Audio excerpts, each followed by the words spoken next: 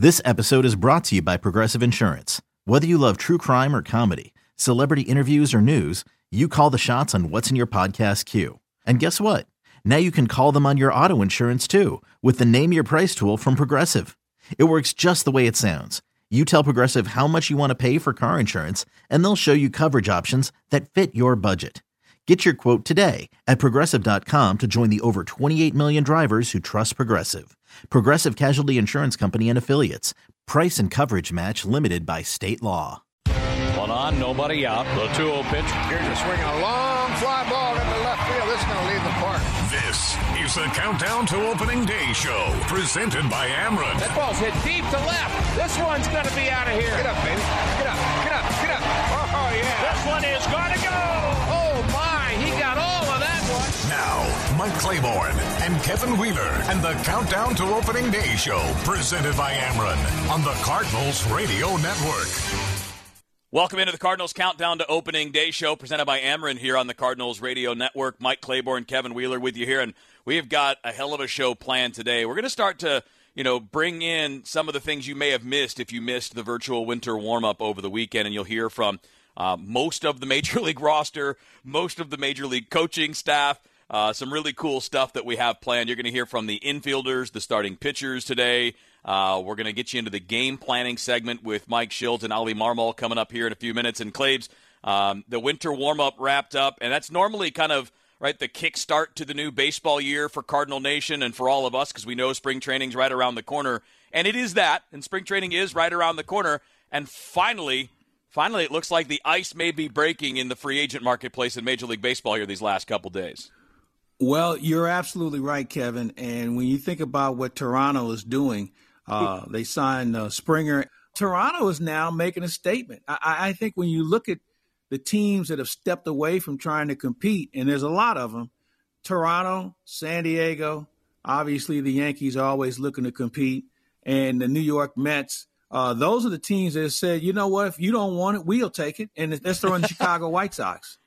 Yeah, you're right. I mean, those are basically the teams, the White Sox, the Blue Jays, the Mets, and the Padres, that they've been the busiest. There have been a few other teams that have kept their own guys, and there are a few that have made some moves here and there, but those are the ones that have been the busiest this offseason. And it's interesting to me to note that in all of those cases, really except San Diego, but in 3 of those cases, they're major market teams that haven't spent for basically the last 8 to 10 years, right? I mean, in a couple of cases, you've got new ownership. The Padres case, I mean, they had 10 losing seasons before the short season last year. So they see an opportunity, and they're trying to go for it. But I do find it interesting that it's 4 teams that, recently haven't spent to the level you would think they would.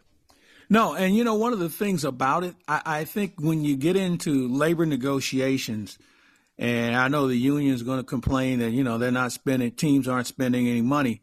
Well, the owners have countered that now, because they're taking small market teams, large market teams, and a team across the border who have all stepped up and signed legitimate players to legitimate deals.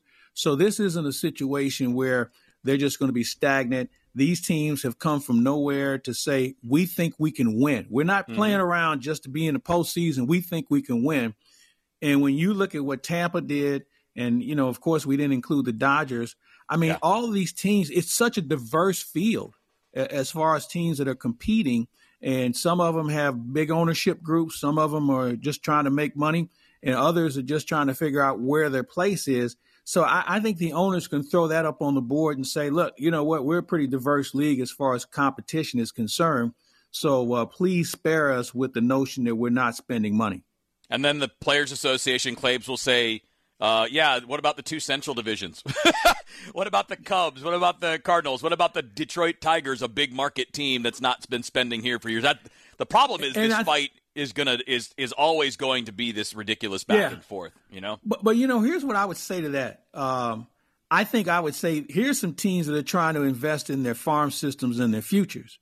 I mean, the Pirates and some other teams have gotten some very good prospects in return. And what they do with them and how they develop them, well, that's something we'll have to wait and see down the road, let alone will they keep them. Right. But I look at it in a manner where we're finding various ways to compete now and to compete for the future. So I think the owners are probably better armed this time around when it comes to the players. But I agree with you. they're going to go back and forth, and no matter what you and I say, the other side's already dug in. Yeah, for sure. And I know, Cardinal fans are tense. They're counting the days. They're hoping for additions to the roster. And I know that Claves, Mo has told us, and he said during the winter warm-up, that there could still be stuff that happens in baseball in spring training this year with kind of the pace of things that are getting done. So I guess the best thing I can offer as advice is just wait and see. I don't know if anything's coming. I don't know if you have any hints from the guys upstairs. I'm not predicting anything. I'm just saying that we don't know it until it's all said and done and you're getting towards opening day. Then you're going to know what the roster is going to look like. But clearly there's an open door in the Central Division. I mean, that's there's obvious. No question. Yeah, you're right. You just got to find a way to walk through it, right? And I look at it this way. Spring training may change from the beginning till it ends, as far as acquisitions or some sort of deals that they may make.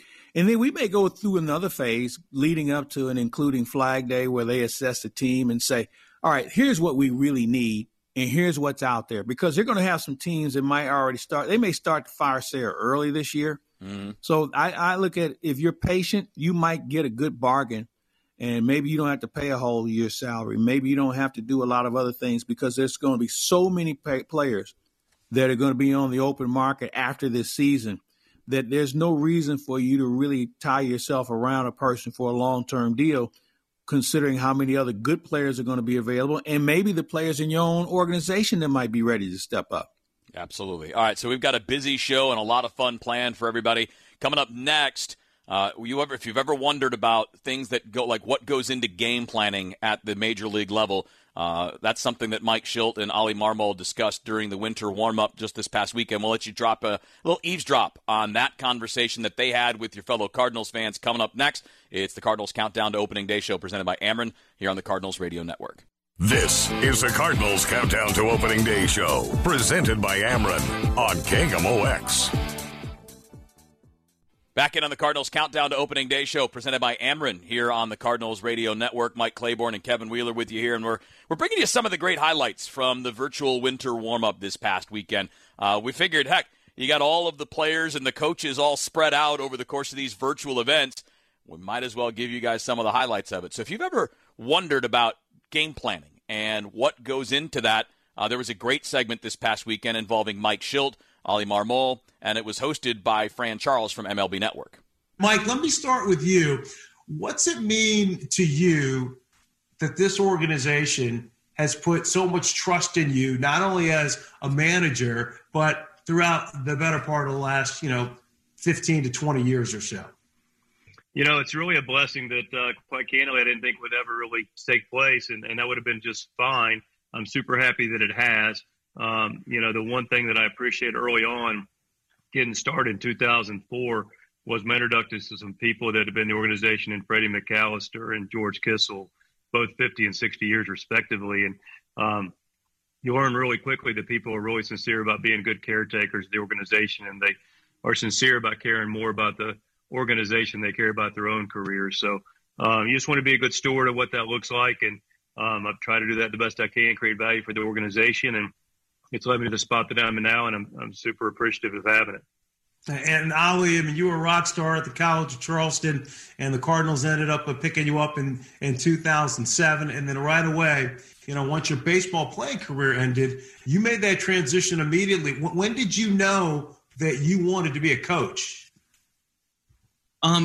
Towards the end of my last year playing, I would say it was pretty evident that I wanted to continue in the game and be on the coaching side. I remember vividly actually sitting in between the backfields, field 2 and 5, and Tony La Russa was speaking to the group, the minor league group, and I was sitting there listening to Tony give some examples of what he looks for in a player and the organization and how to move up through the levels and just the accountability there. And I was listening to it, not so much as a player, but I was remembering his words as, man, I want to use some of this when I start coaching. I knew that was the time to start thinking about maybe transitioning. But I've always had a passion for teaching, and it was a very easy transition once that decision was made. Mike, what is it about Ollie that struck you so well? I mean, Mike, you and I are about the same age. Look, we both look great, but I mean, this kid's a baby. I mean, this kid started coaching when he was 31, and now he's riding shotgun with you as a bench coach. But what was it about Ollie that you wanted to make sure he was on your staff when you took over? Well, probably a long answer, but it'll be a good story. So I was scouting the area when Ollie was playing at College of Charleston. Okay. So I was Ollie's area scout. and so we drafted him, and then I started coaching him that summer in Batavia, the New York Penn League, with Mark DeJohn as our manager, and I was the hitting coach. And so what struck me initially about Ollie was the way he played, and he had no fear. He had no fear of the baseball. Like I saw him in an inter-squad game, just absolutely wear one. And like a champ, and just like, man, this guy's something different about his makeup, and he's got a presence. Then you get to know him, and you appreciate he's got a super high capacity. You mentioned, I believe Ollie's the youngest bench coach in the history of Major League Baseball, and I still have to remind myself as we interact, and he continues to grow in the position, and he's done a fantastic job for us in a lot of capacities, including our bench coach.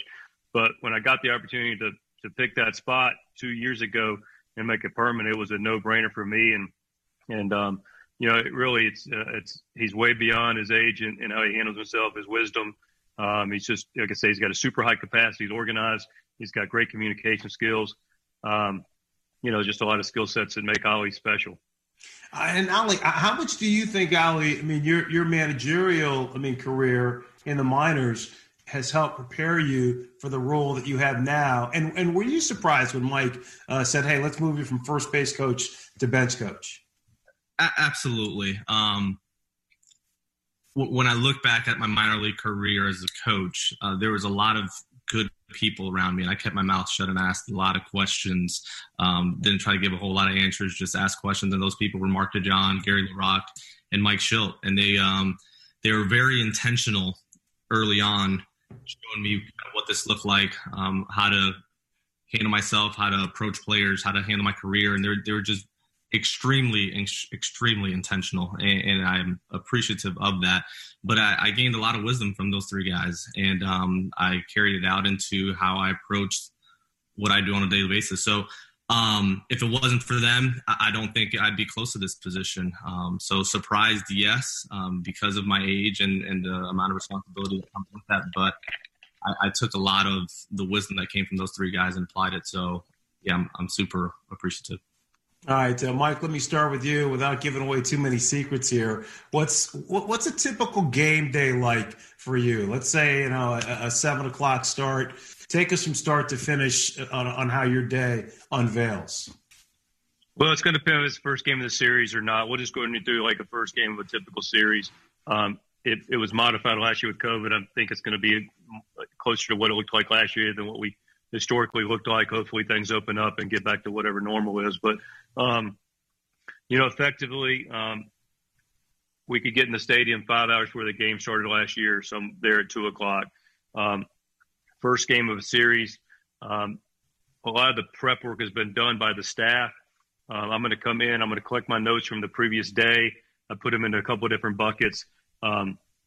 Communication I have to have individually with people, players, staff, and then what we're going to cover in our staff meeting, excuse me, and then just some personal things I need to do in the course of the day and some things I need to catch up with.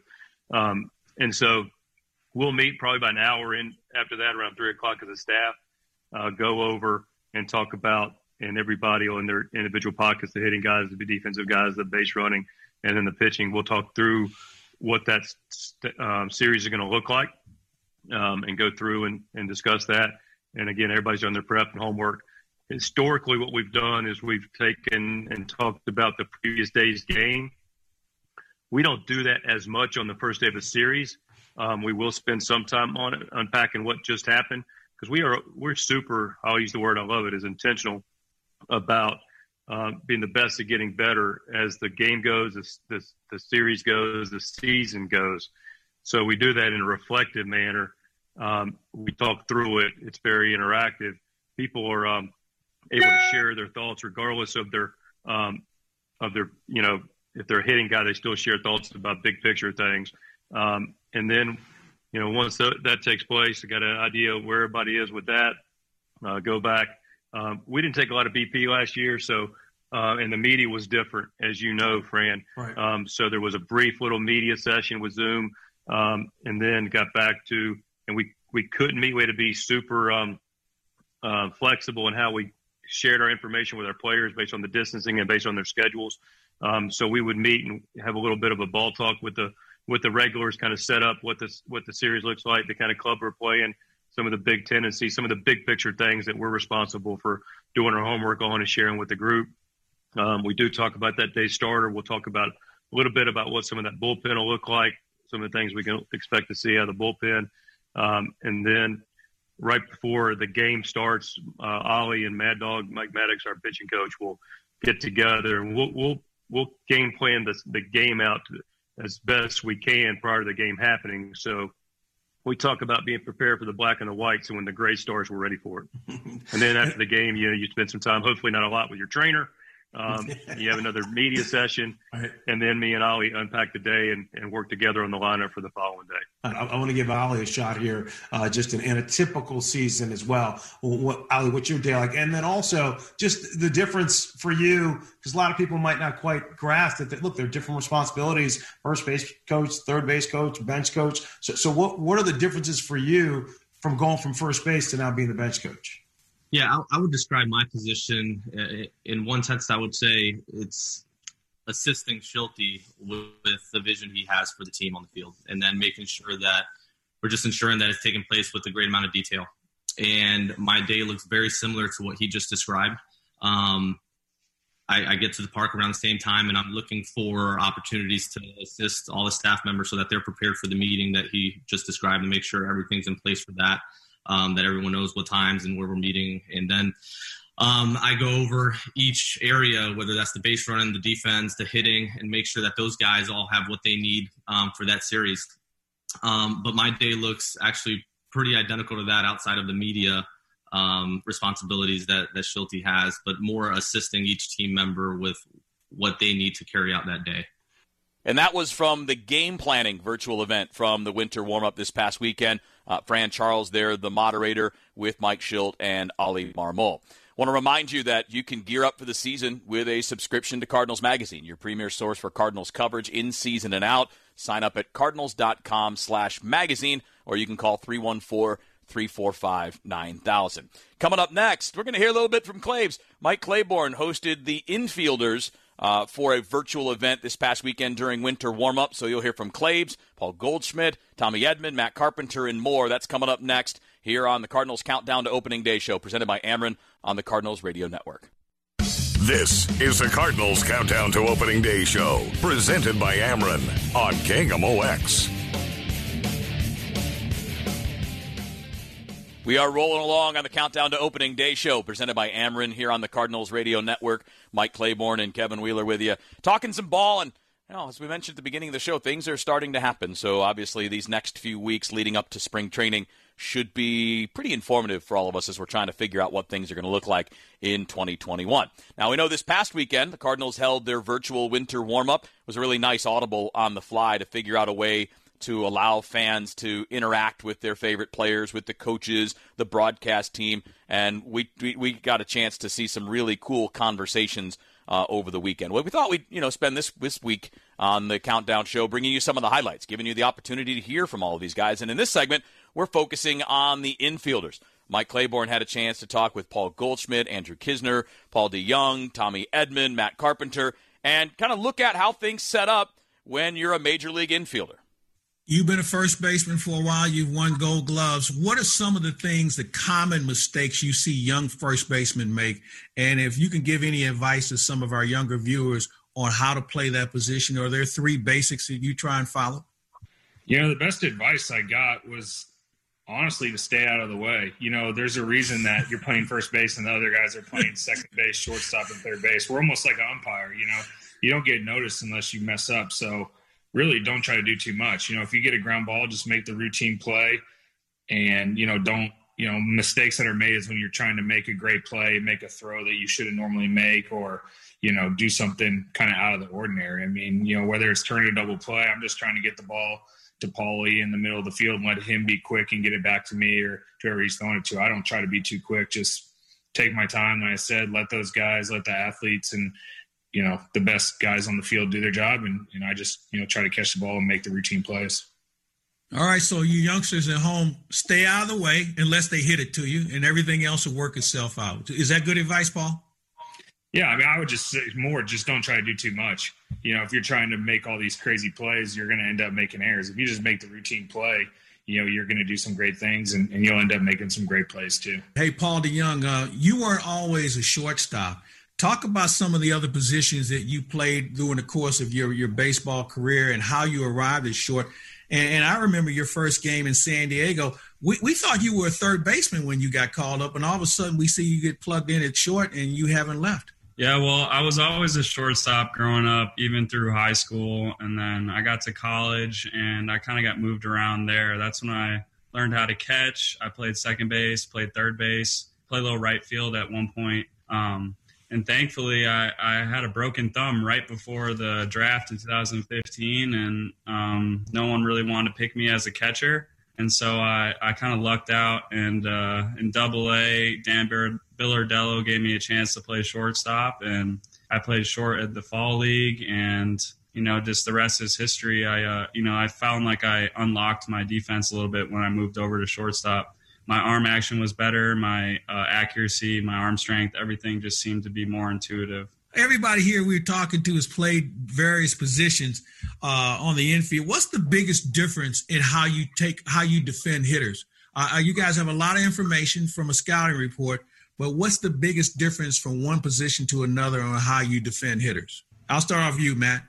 If I'm playing third, just the amount of reaction time that I have on a ball, how much time you have to make a decision as far as how fast balls are getting on you comes into play. But from a defensive standpoint over there, I mean, you got to know whether the guy bunts. I mean, that's a huge thing that Stubby and I are always, on top of, because, if what kind of runner he is. All these things come into play. And I think as you move across the infield, it obviously adjusts a little bit more. And, I think some of our other guys can speak to that. Hey, Paul and Tommy, you guys play up the middle, and you get a chance to peek and see what signs are being shown. How much does that give you an advantage, and how do you make sure you don't tip what you think what the hitter's going to think the next pitch might be? Because if he sees what you guys are trying to do, he may have a better idea of what to look for as far as a pitch is concerned. So how do you try and make sure you don't tip your hand? That's the game within the game that some of these veterans and more experienced guys can play. So, really just trying to be subtle and late, I would say. Obviously paying attention and being aware of the signs before they happen. And then it's like a step or two. Cheo and I talk a lot about like holding runners on, like trying to get back in position. But he says really just stopping your feet wherever you are is going to be better than you trying to get to some place before the ball's hit and then it's hit the other way, or, these things can happen. So, really small adjustments, I think, are really what make the difference. And then anticipating a direction will allow you to get off the ball quick and make a nice play. Tommy, what about you in that situation? Yeah, I agree with that. I mean, you definitely don't want to be moving like 2 or 3 steps one way or another before the pitcher even comes set, because that's a pretty clear indication. So kind of what Paul was saying was making sure it's late and subtle. And for me, it can almost be more like a lean. So I'm kind of almost like cheating in one direction if I'm playing second and it's a changeup and I know the guy likes to hook it, then I can kind of be like leaning towards that hole towards first base, because I know there's a pretty good chance he'll be hitting it over there.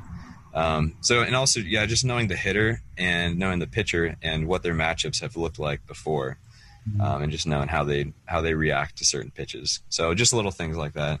Andrew, you played on the infield growing up and played it in college. What about, though, behind the plate? Footwork is ever so important as far as tracking balls and certainly those balls in the dirt. How often and what do you try and do to work on those things? Yeah, footwork's important. I think the most important thing with footwork is throwing. And, growing up as an infielder and a shortstop, that's always been something natural for me. So, it's all about just moving your feet quick behind the plate when you make throws. And, I do a lot of ladder work, a lot of speed and agility stuff in the off season to to work on that quick burst and moving quick behind the plate, because, you know, obviously a catcher is not like an infielder. We don't have to run around the entire field. We just have to be pretty quick and agile in a small area. So just moving quick and just having that quick twitch mindset, that really helps. All right, here's one question I'll throw around the horn to everybody. You guys play the position, but what other players do you like to watch play, especially if you don't have to hit it to them? I'll start with you, Paul. You're up. Other shortstops that I watched growing up, it was Rafael Furcal, and now it's Lindor and Trevor Story, even Javier Baez. Those guys make some insane plays, and always trying to learn from what I see and watching other shortstops. That's been one of my focuses over the last couple of years. Tommy Edman, you've seen a few guys in your brief career in the big leagues. Who's caught your eye?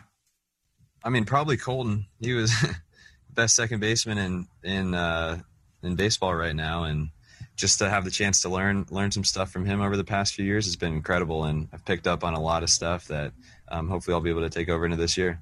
Matt Carpenter, you've seen a few guys at second, third, short, and first. Who are some of the people that have really impressed you? One of the guys I liked watching, former Cardinal, Scott Rowland over at third base. The guy could really play that position. And then, now, I mean, the guy that, for me, there's one in each league, and it's hard to pick between both of them. But Arenado and Matt Chapman are about as good as they get. Andrew Kisner, you've seen a few guys at various positions. You work with a guy in Yadier Molina who's as good as anybody. Who are some of the other? Yeah, Yadi, he's a great guy to watch and learn from.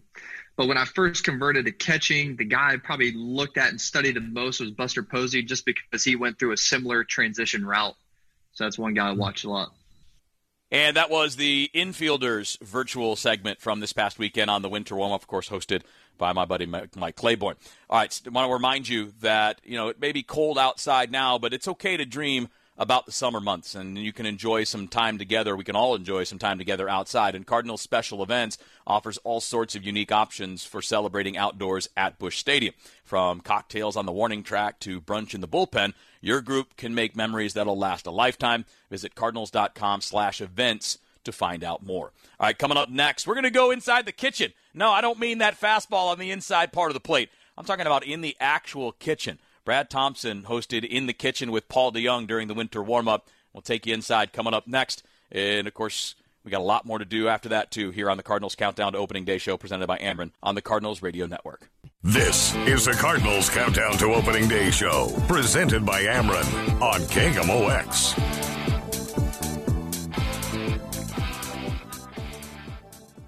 We're on the Cardinals Countdown to Opening Day show presented by Ameren here on the Cardinals Radio Network. Mike Claiborne and Kevin Wheeler with you here until we get to the top of next hour. So we got a lot more to get to. We'll hear from the starting pitchers coming up next hour. We'll also go kind of off the field with a couple of these great virtual experiences we had from the winter warm-up. Next hour, we'll hear from some of the best-dressed birds, and that was an interesting segment. In this segment, we're going to go off the field as well. And we're going in the kitchen. This was a fun conversation between Brad Thompson and Paul DeJong as they literally take us inside the kitchen. What are you cooking? What do you think? What's your specialty? Well, my dad taught me my signature dish. It's called steak au poivre. It's a peppercorn-crusted filet mignon with brandy cream sauce. It's one of my favorite things to make. It's pretty decadent and delicious, and I like to make little variations here and there and throw some mushrooms in there. That is very fancy. That's impressive. Sounds like a lot of dishes, too, when you do something like that. It sounds fancier when it's French, so I think that's all you're hearing there. No, that's it. Keep your station clean, like they said in Ratatouille, so I try to do dishes while I go. Where did your passion for food start? Did it start out of just necessity? I'm at college, dude, I'm hungry? Or, what was it for you? Yeah, well, to be honest, it started when I was a freshman in high school. I tore my ACL and was pretty much laid up on the couch all fall. And I started watching Food Network, and Bobby Flay was my favorite. I watched Boy Meets Grill, all the other ones that he did. I can't remember. He had a few shows I liked. And, I just started watching how he cooked and how he went about things and how you combine flavors and techniques and, cutting and all these little facets to cooking. And, I just started practicing every night. I cooked for the family.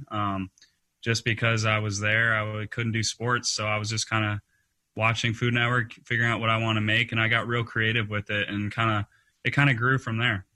Now, I know we're a few years down the road, all right, for like whatever your next thing in life is going to be. We already know the background that you have, the science background. I'm sure you'll have a lab set up somewhere. Could you see something with food? Could you see something like sort of owning a restaurant or just doing something like that in your future?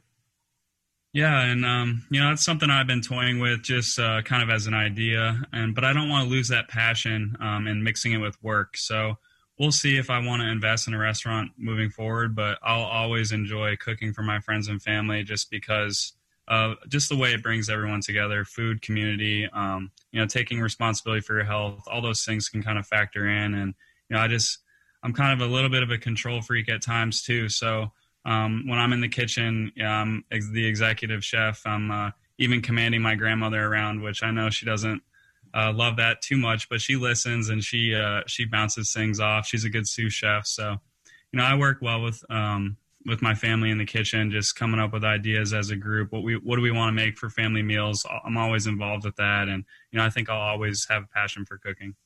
I'm sure your grandma's okay with it if the finished product is good. If you're bossing her around and it's not great, she's going to let you have it. Yeah. Walk the walk. I can give her all the ideas in the world, but you got to execute them. All right, so you were talking about Bobby Flay, right? And digging into all this stuff. I get stuck for hours, and not that it's like necessarily a chef show, but I watch diners, drive-ins, and dives all the time. I can't get enough of that one. It. Yeah, that's one that I try to hit if I'm going across the country. I try to find one of those ones.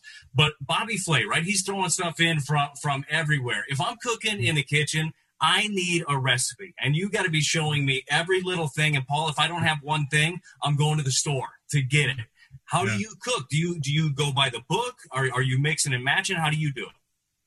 I like to mix and match. Generally, I'll like to read a recipe if I'm looking. I'll read a recipe at the beginning and just kind of get a general outline in my head, and then I'll just try to execute it from there. I feel like I can never concentrate when I'm going back and forth to the recipe over and over. It makes my head hurt. So at that point, I just kind of wing it and put it all together and try to use some intuition and just practice. And, the recipes are great for ideas, but when it comes down to, step by step, I'm not following those directions. You're fearless. Fearless. Yeah, I don't have that in the bag when I'm cooking. I'll give you exactly what it said with it. You mentioned the health aspect of it before too, right? Taking ownership of your own health. Like when did you start? My entire career, basically until like the last couple of years, nobody really talked about nutrition. It wasn't part of like being in the clubhouse. Nobody worried about eating healthy. Nobody really talked about, hey, I'm going to go home and grill up some chicken. Like when did you start worrying about the nutrition aspect or thinking about that throughout your career? I guess it would be in the last few years. I've always thought about eating a balanced diet and, having vegetables and protein, especially as an athlete. So, there's a lot of specifics we could dive into, but overall, when you're young, you feel like you can go forever on whatever you put in your body, Flamin' Hot Cheetos and Arnold Palmer. But moving forward, if I want to stay in the league for a while, I need to, really take advantage of what I do to my body and how I take care of myself. And so, a lot of research has been done, as far as what healthy foods we should be eating. And, I really just trying to become a better consumer overall. Someday I have aspirations to, have a farm and have my own livestock to tend to and these other types of ideas. But until then, I'm more just trying to be a good consumer and know where my product, what I'm eating is coming from. I like to stick with, the pasture raised, grass fed, meats. I've been trying to find corn and soy-free stuff, eggs and chicken-style things. Really, just wild-caught seafood. Eating the right fats, butter, coconut oil, olive oil, avocados. Nuts for energy, and just a few little fruits. Berries and pears and apples and oranges. That's basically. I like to keep it simple, but really just execute things properly. So I think information like that, it's a new year. I guarantee we got people watching this Zoom right now. They made resolutions. They broke them 7 or 8 times over. But the idea, right, of continually eating healthy, that's always a good one to remind yourself because, and I know that you can tell about this firsthand, you feel so much different when you're eating the right stuff, and that stuff shows up on the field, doesn't it?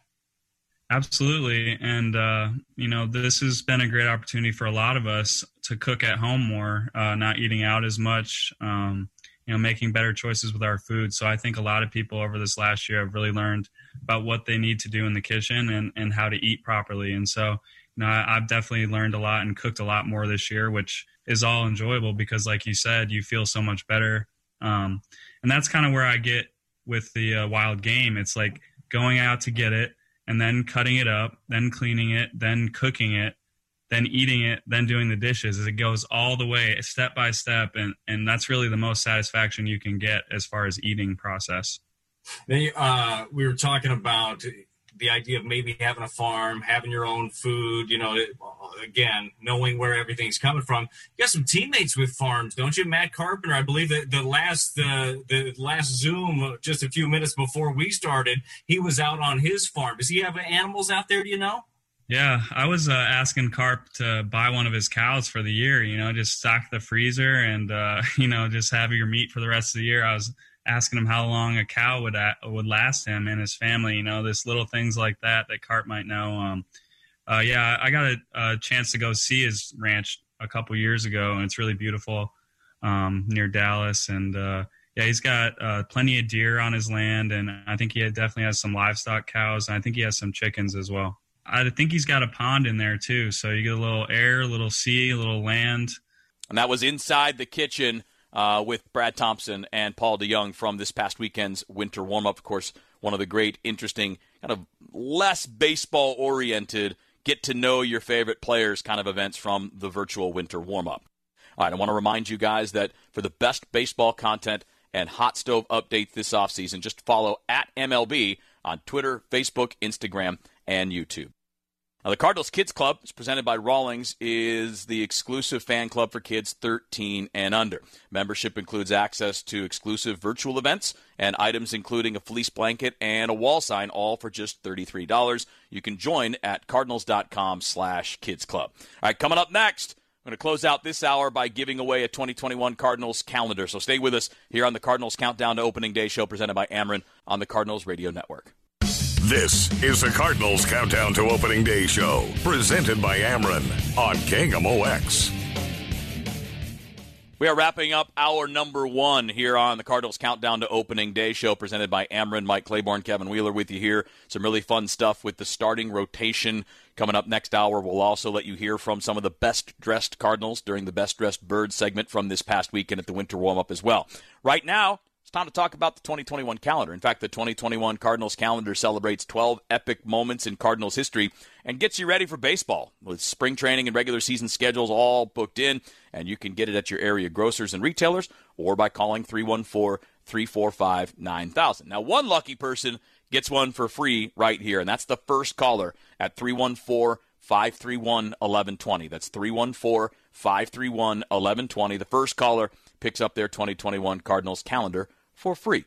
All right, coming up next, Mike Claiborne, Kevin Wheeler here. We're going to be taking you a little bit deeper into the winter warm-up. A lot more to get to in this next hour. Stay with us here on the Cardinals Countdown to Opening Day show presented by Ameren on the Cardinals Radio Network. One on, nobody out. The 2-0 pitch. Here you swing a long fly ball into left field. This is going to leave the park. This is the Countdown to Opening Day show, presented by Ameren. That ball's hit deep to left. This one's going to be out of here. Get up, baby. Get up, get up, get up. Oh, yeah. This one is going to go. Oh, my. He got all of that one. Now, Mike Claiborne and Kevin Wheeler and the Countdown to Opening Day show, presented by Ameren on the Cardinals Radio Network. Hour number two, the Cardinals Countdown to Opening Day show, presented by Ameren here on the Cardinals Radio Network. Mike Claiborne, Kevin Wheeler with you here in Claibs. We're bringing some of the highlights of the winter warm-up from this past weekend, and obviously different than usual. Normally we're all in the same place at the same time, and the conversations are face-to-face, and the panel conversations are on the stage in front of a live audience. Well, today, or I shouldn't say today, but this weekend, it was a live audience, but it was all done via Zoom, which is like the rest of our lives at this point. But I thought it was really good. There was a lot of cool things that got discussed. I really enjoyed the piece that we heard here a little bit ago of the panel that you moderated with the Cardinals infielders, with Paul Goldschmidt and Paul DeYoung and Tommy Edman and Matt Carpenter. I thought that was a a really informative, kind of fun little informal setting there. Yeah, it was fun. And Kevin, you've played enough baseball to understand that the infield is a very interesting element of the game and how to play it, because it's a game within itself.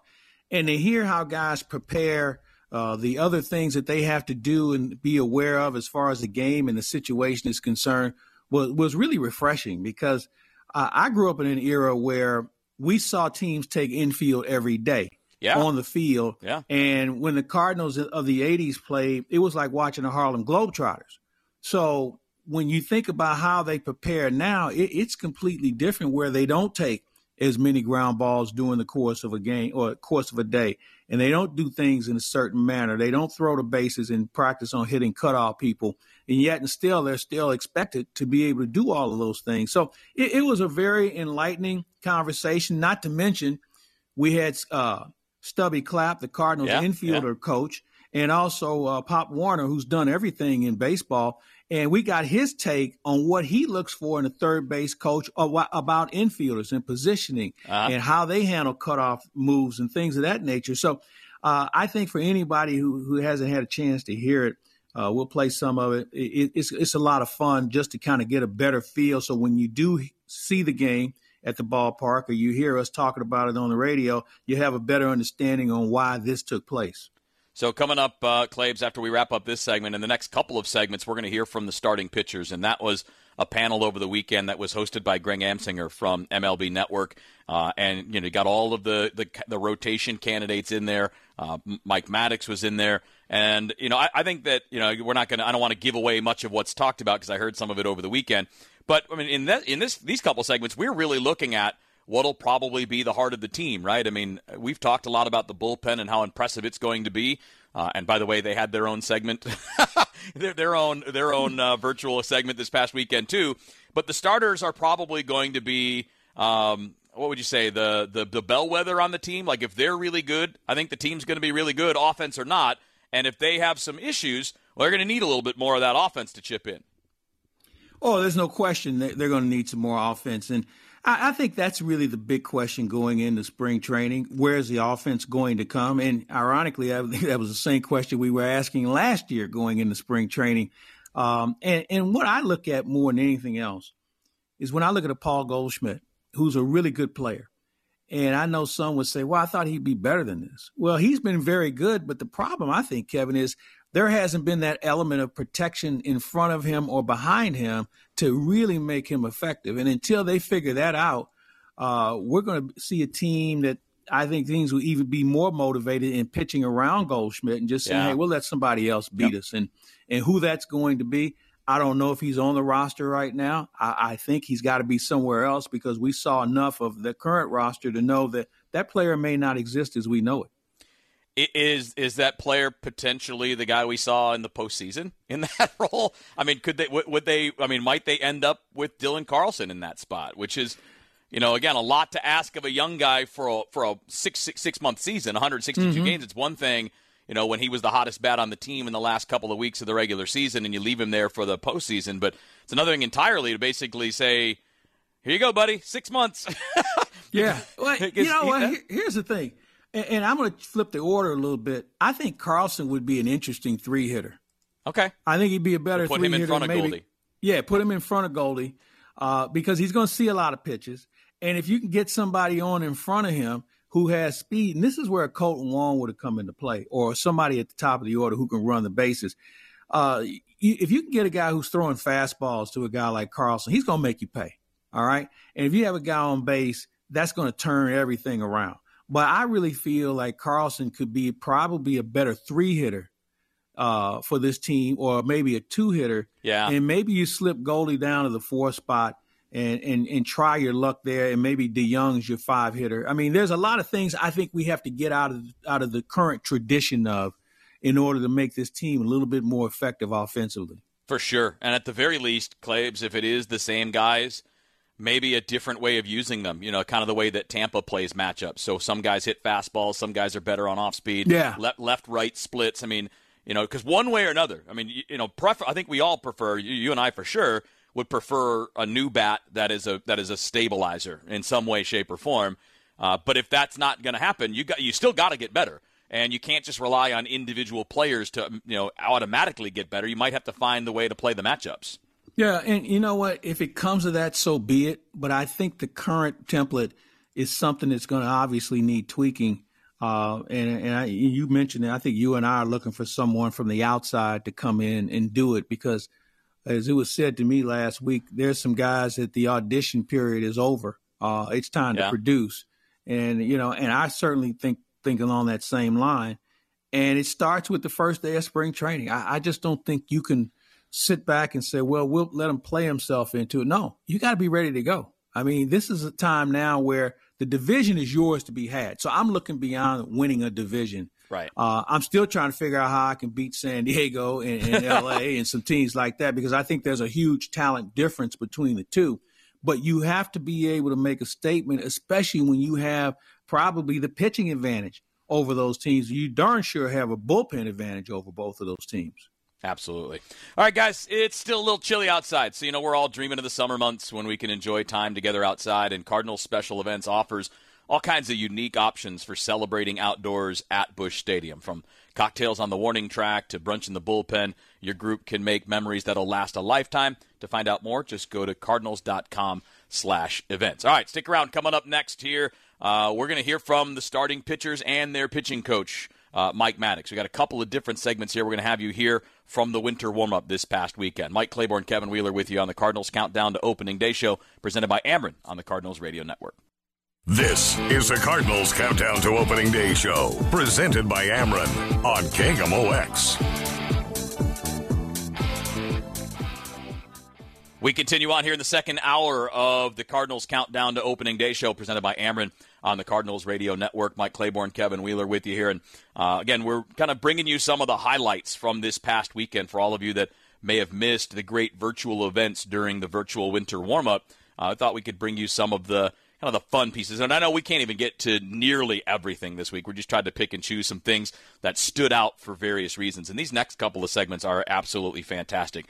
This was the starting pitching virtual event. It was hosted by Greg Amsinger from MLB Network. It included the pitching coach, Mike Maddox, plus all the kinds of members of the rotation, Jack Flaherty, Austin Gomber, Dakota Hudson. So here is part one of this cool starting pitching kind of roundtable hosted by Greg Amsinger from MLB Network. Pitchers see the game in a very different way, and it's very entertaining to talk to such creative guys. Mike, I want to start with you because when people look at the 2021 Cardinals, there are a lot of people thinking the Cardinals should be the favorite to win the division. The reason, because of that, no offense to the lineup, they're not going to score 6 runs a game. It's the depth on the mound, which is what we're showcasing here in this Cardinals Care winter warm-up. Would you agree with that? The Cardinals' depth, pitching, is the strength of this team. Goes without saying. I think it all starts on the bump. We've been blessed to have a lot of good quality arms, but more importantly, behind those good quality arms, good quality people.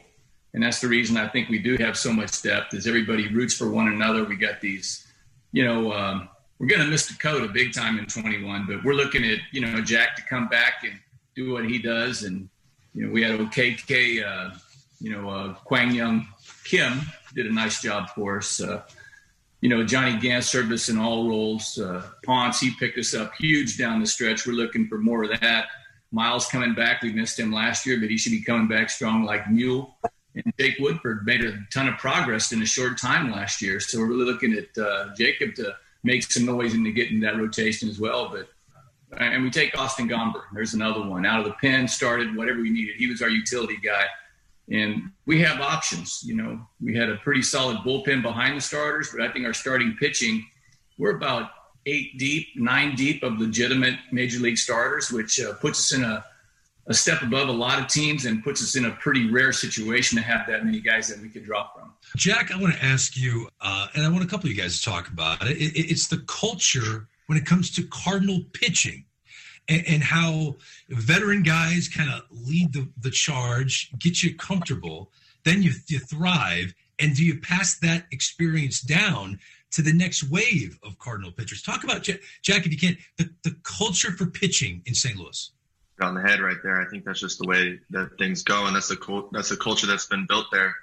For a lot of us coming in, Wayno has just been there, and he's been the guy to just pass out information. You go up to him and he's there to answer any question you have. It's a little bit intimidating at first because, you look at him and that's, it's Adam Wainwright. You got Michael Wacha, coming around who, was an NLCS MVP. And you get guys like that, and you get Chris Carpenter who's always been around. And so it's a little bit intimidating. But once you do that and you ask the questions and you start to learn some things, and then all of a sudden you get guys coming up to you trying to ask you things, and and for me, it's still kind of weird because I still am going to them and asking questions, and I don't have all the answers, but it's just something that we do. We all help each other out. Everybody's got something to share with each other. Daniel, how would you describe your experience in the Cardinal pitching culture? Well, they pretty much put us all together. You're either going to be good or you're going to be gone. Came up the system with Flair, Gomber, Dak. They just put good, and then even the guys who didn't really make it all the way, we still had good pitchers all the way through. So, you're competing, but at the same time, you're helping each other out. I've seen Gomber and Flair throw so many bullets, like we could pick each other's delivery apart and, pick each other's pitches. Like they probably know what I'm throwing before I even throw it every time. So, it's that kind of culture of like a big competitive, but brothers at the same time. Dakota, it's hard to see a talent like you now to get injured and have a chance now that you're going to be sitting watching these guys in 2021 for the most part.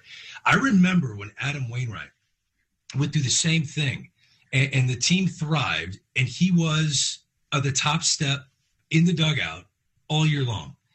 And being injured is a difficult thing. But, man, sometimes the great ones, I mean, this guy, as corny as he can be, just a great dude. And he can teach you even how to be injured.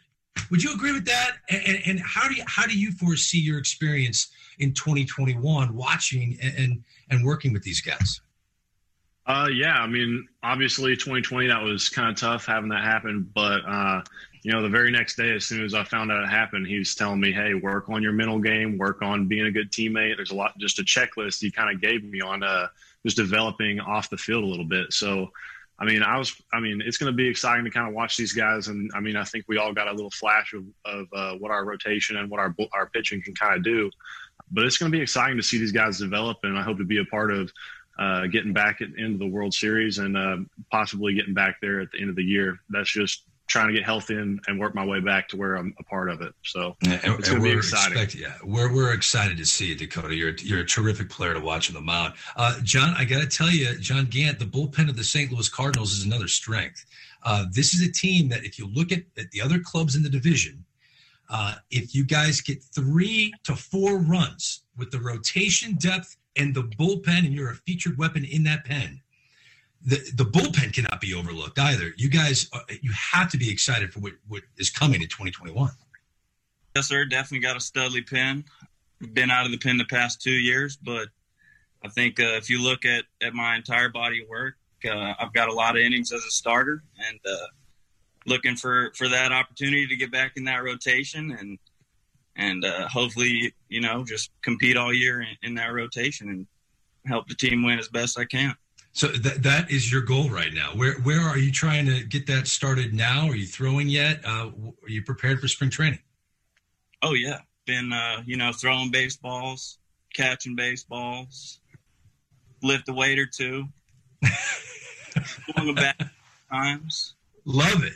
No, we look forward to, a big 2021. Austin Gomber, how would you describe your 2020 season? Because, my goodness, it was exciting. You were terrific. 14 games, made 4 starts, postseason appearance. How would you describe it? Yeah, it was a bit of a whirlwind. We played a lot of games in a short period of time. That was once we started back up after the shutdown. I think that was kind of what we talked about was, just pass the ball to the next guy in whatever role you had. Some days that was starting games and double headers. Sometimes it was throwing late in the game. Sometimes it was just coming in the starter struggling, and I think that's what we all kind of focused on in 2020, especially after the shutdown, was just how could we, take the ball and get as many outs as we can before we give it to the next guy. And Jake Woodford, a lot of Cardinal fans want to know more about you. They got a chance to see your work. And when you look at your career and what you want to be, drafted out of high school in 2015, and you're looking at first-round picks on the screen, guys that have thrived in the Cardinals system, what about the Cardinals minor league system do people not know that has created such a pipeline of pitching talent? I think they do a great job of pushing us. Failure is part of the game, and I think the organization does a good job of pushing us and making sure that we're really competing to the best of our ability. And that was something that I was really thankful for coming through the system. And then they just surround you with guys that are willing to help. I came up as a starter, but obviously was in the bullpen mainly this year, and we had a ton of guys that were always around helping out and answering any questions we had. So just the culture in general, I think, is awesome. All right, that's part one of the starters segment that we're going to bring you here tonight. We'll get to part two coming up next. And, of course, I want to remind you that you can gear up for the 2021 season with a subscription to Cardinals Magazine, your premier source for Cardinals coverage in season and out. You can sign up at cardinals.com/magazine or call 314-345-9000. Stick around. Part two of the starters virtual event from winter warm-up coming up next here on the Cardinals Countdown to Opening Day show presented by Ameren on the Cardinals Radio Network. This is the Cardinals Countdown to Opening Day show, presented by Ameren on KMOX. Back in on the Cardinals Countdown to Opening Day show, presented by Ameren here on the Cardinals Radio Network. Mike Claiborne, Kevin Wheeler with you here for these 2 hours. And this week we're kind of going back and continuing to bring some of the cool stuff we had from the virtual winter warm-up that went from last Friday until this past Monday. And, the virtual events all sold out, which was great, and it was awesome to be able to see how people can connect with their favorite players and coaches and broadcasters, even in a year when we can't all gather in the same place. Now it's time to continue on with the panel of starting pitchers. Of course, Mike Maddox and Jack Flaherty and a whole bunch of other starting pitching candidates joined Greg Amsinger for a great conversation, and here's part two. There were some pitchers that had great seasons. Others took steps back. COVID was so weird. I felt like pitchers are such creatures of habit. And Jack Flaherty, they love their routine. I'm sure you love your routine. How do you describe your 2020 season? And do you look at it like, you know what, the whole thing was so wonky that I'm scratching it. I'm the 2019 guy going forward. I mean, it involved throwing into a mattress after sitting in a hotel room for about 5, 6, 7 days and then getting back up to get going again just to shut back down. So, I started the first game of the year and then didn't pitch again for, I think it was days or so. So it was just weird, all in all. But, I don't think the confidence ever changes. If you want to look at numbers or whatnot, you go ahead and do that. I don't really care. I know how I went out there and pitched, and I know how things went, even come that playoff start. So, it's never going to change. And that goes for everybody, on this and in our rotation and in the bullpen, because guys stepped up. Guys were unbelievable. You saw how good our bullpen was, and especially the back end when you talk about guys like Reyes, and we even get Hicks back. We didn't even have him last year. So you add him to the back end of that rotation too. And the way that those guys went out there with Reyes and Gallegos and Cabrera and all those guys, and then you think about all the depth in the rotation. So it was fun to see a lot of guys step up, and you saw how good everybody was, and then you see the guys that you see us getting Hicks back, and then Miles as well too. So it's gonna be fun. What was fun was the actual World Series. I was there to watch it, and I know it wasn't like a sold out crowd or anything like that, but the actual games itself, really competitive, really fun. From a pitching perspective, I walked away going, okay, I've had enough. I've had enough of taking out the star pitcher who's dominating after 5 innings. And Mike Maddox, I know that, part of your job is to deal with front offices and, game prep and getting the numbers and the analytics and how this guy is faring and a third time through the lineup. What was your reaction when you saw Blake Snell pulled from that game? I thought Blake Snell was on a roll. He was fun to watch.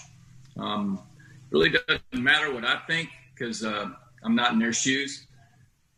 just as a baseball purist, I think the fewer pitchers you have pitching the game, the better pitch game you have.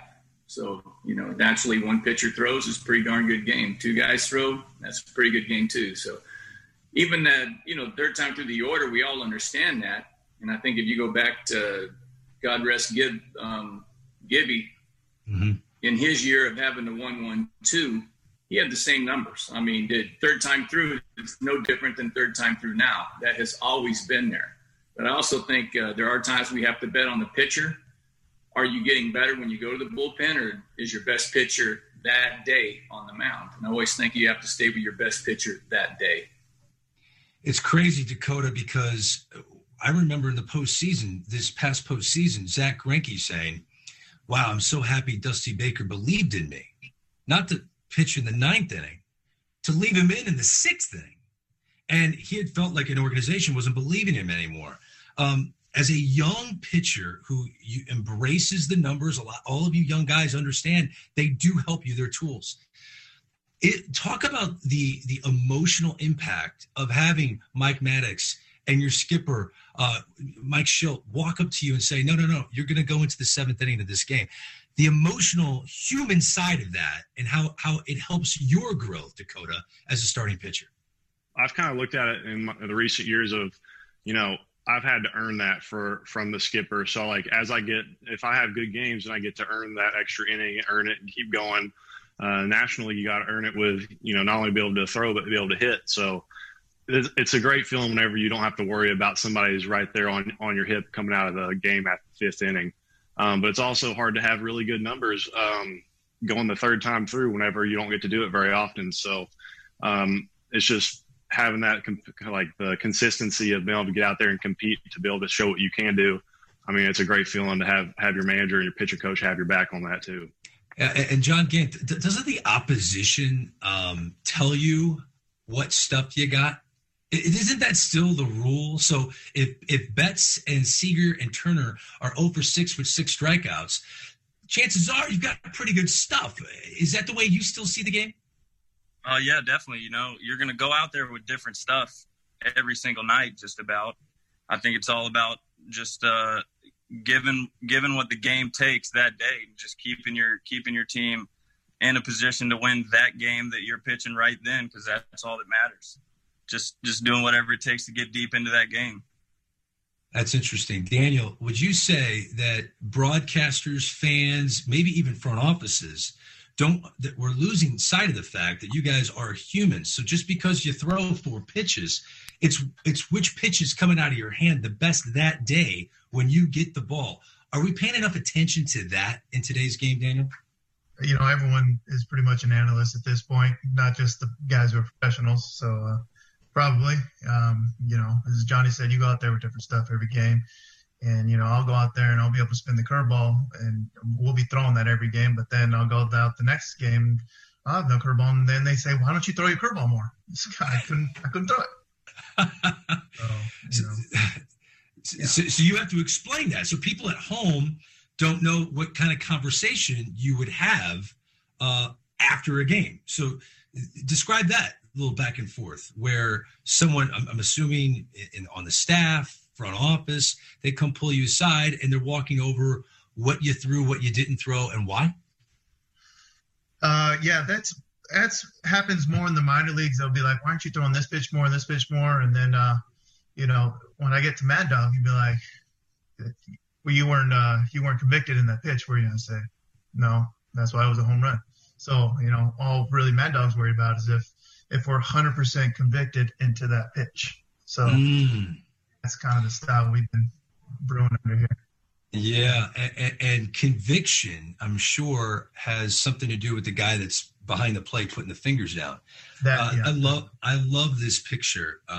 It's in one of the magazines. This is you, Daniel, and that's with the great Yadier Molina. This is when you were the 7 no-hit innings. Remember that back in July of 2018? That was so cool in your first outing. Look, it's the elephant in the room. All of you guys are impacted by that human being who's a free agent at the moment. Daniel, are you following the saga of Yadier Molina's free agency? I'll get tidbits here and there. I don't use social media, so I don't really get much news, but my wife will update me here and there on things like, why are we signing this and that? And I say, I don't know. You never know. But yeah, he's the guy. And also, not to just push him aside, but we also had Matt Wieters, who honestly, helped me out big time. I had that one outing against the Indians where I didn't go one inning. And he came to me the next day with a 3-page write-up of like who I am as a baseball pitcher and who I am as a person. And I mean, that was a big pick-me-up after not going one inning, That's awesome. That is an incredible story. Austin Gomber, as a young guy in a postseason game, throwing a Yadier Molina has to cool the nerves a little bit, right? I think everybody in here would agree he's one of the best of all time, for sure. And we've definitely all benefited from having him behind the plate. I think a big thing for him was, when I first got called up to the big leagues, just makes you comfortable. When you first get there, you're almost a little intimidated. Like, do I shake him off? Do I not shake him off? And he made sure to come up to me the first day I was there and was like, hey, like, you got to do what you got to do. Like, I don't know you as a pitcher yet, so I want to see what you do well. And then from there, I mean, nowadays I don't really shake him off. I think he's caught me enough at this point to pretty much know what we want to do. Yeah. Jake, how would you describe your first run-in with Yadier Molina? Definitely helped settle some nerves. I actually had Wieters catch my debut, so it was kind of awesome having two, catchers on the team that were such veterans, especially in the kind of crazy season that we had. But and Yadi's so approachable too. He wants you to ask questions, he wants you to understand, and so once you kind of get comfortable with that, and you start asking him why, there's always an answer, and it helps you understand the game more. And you start picking, different stuff up just being around the guy. And again, that was Greg Amsinger with a bunch of starting rotation candidates, although I guess not really fair to say Jack Flaherty's a candidate. We know he's in there, but some of the other guys will be competing for spots in the rotation in the spring. And, of course, pitching coach Mike Maddox in there with Greg Amsinger as well.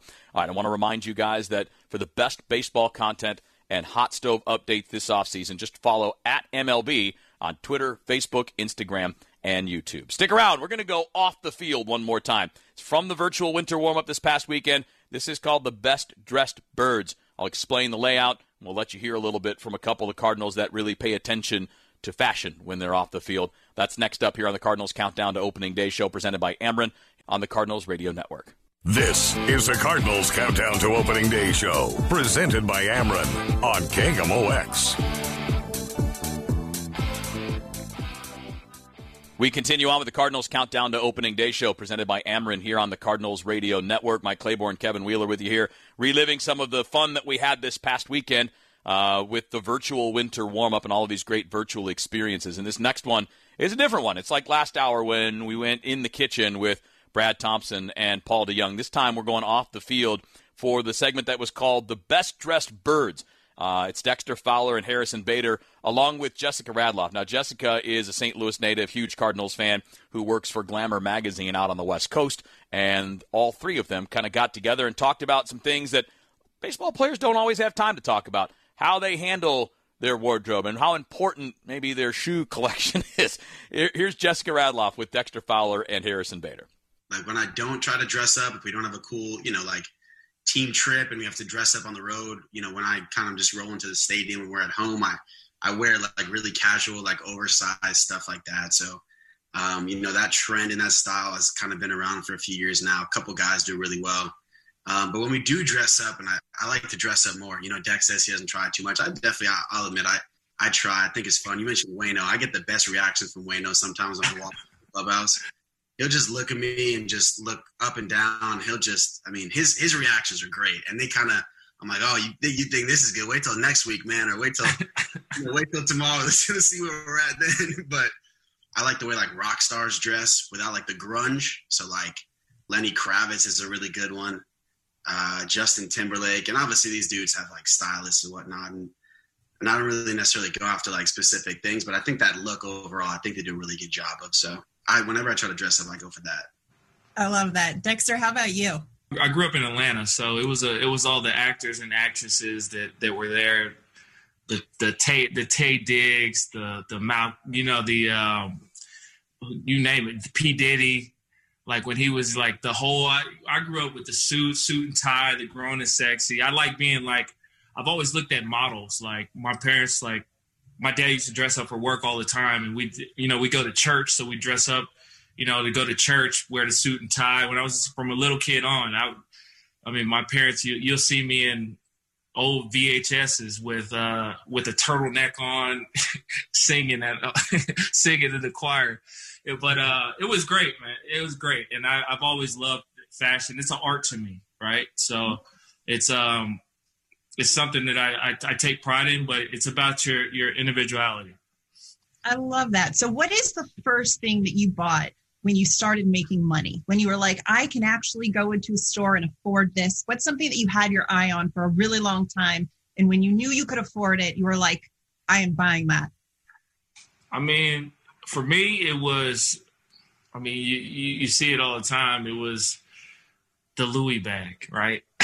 Everybody wants the Louis bag, right? That's like the starter bag for the MLB rookies. I got a Louis bag, right? That means like, hey, I made it. Yeah. You still have the Louis bag? I still have my first Louis bag, yes. Yeah, me too. Oh, so you have one too, Harrison. I do. It's a starter. Once you're a big leaguer, you get a Louis bag. That's certain check marks you just have to knock off. That was actually my second purchase. My first purchase was a pair of black Saint Laurent suede boots, like the ones with the strap that go around. Those are the first ones. But then Dex is right. I mean, I went straight to got a Louis bag one. And I cracked it open. It was still like the canvas was still like super tight. You had to like break it in and you put it down super gently, like you're like, I don't want to scratch the Louis. Right? Yeah. And then years go by and they last a lot. So, you start throwing it around and it opens up. But no, Dex is right. That Louis bag was a big one for me. Louis bag and Louis shades. Alex loves it. Own it. Hey, that's the first thing you got to get. Yeah. Harrison, tell me about this T-shirt that you're wearing, because you do have quite the eclectic collection of T-shirts. It's a vintage T-shirt inspired by Alice in Wonderland.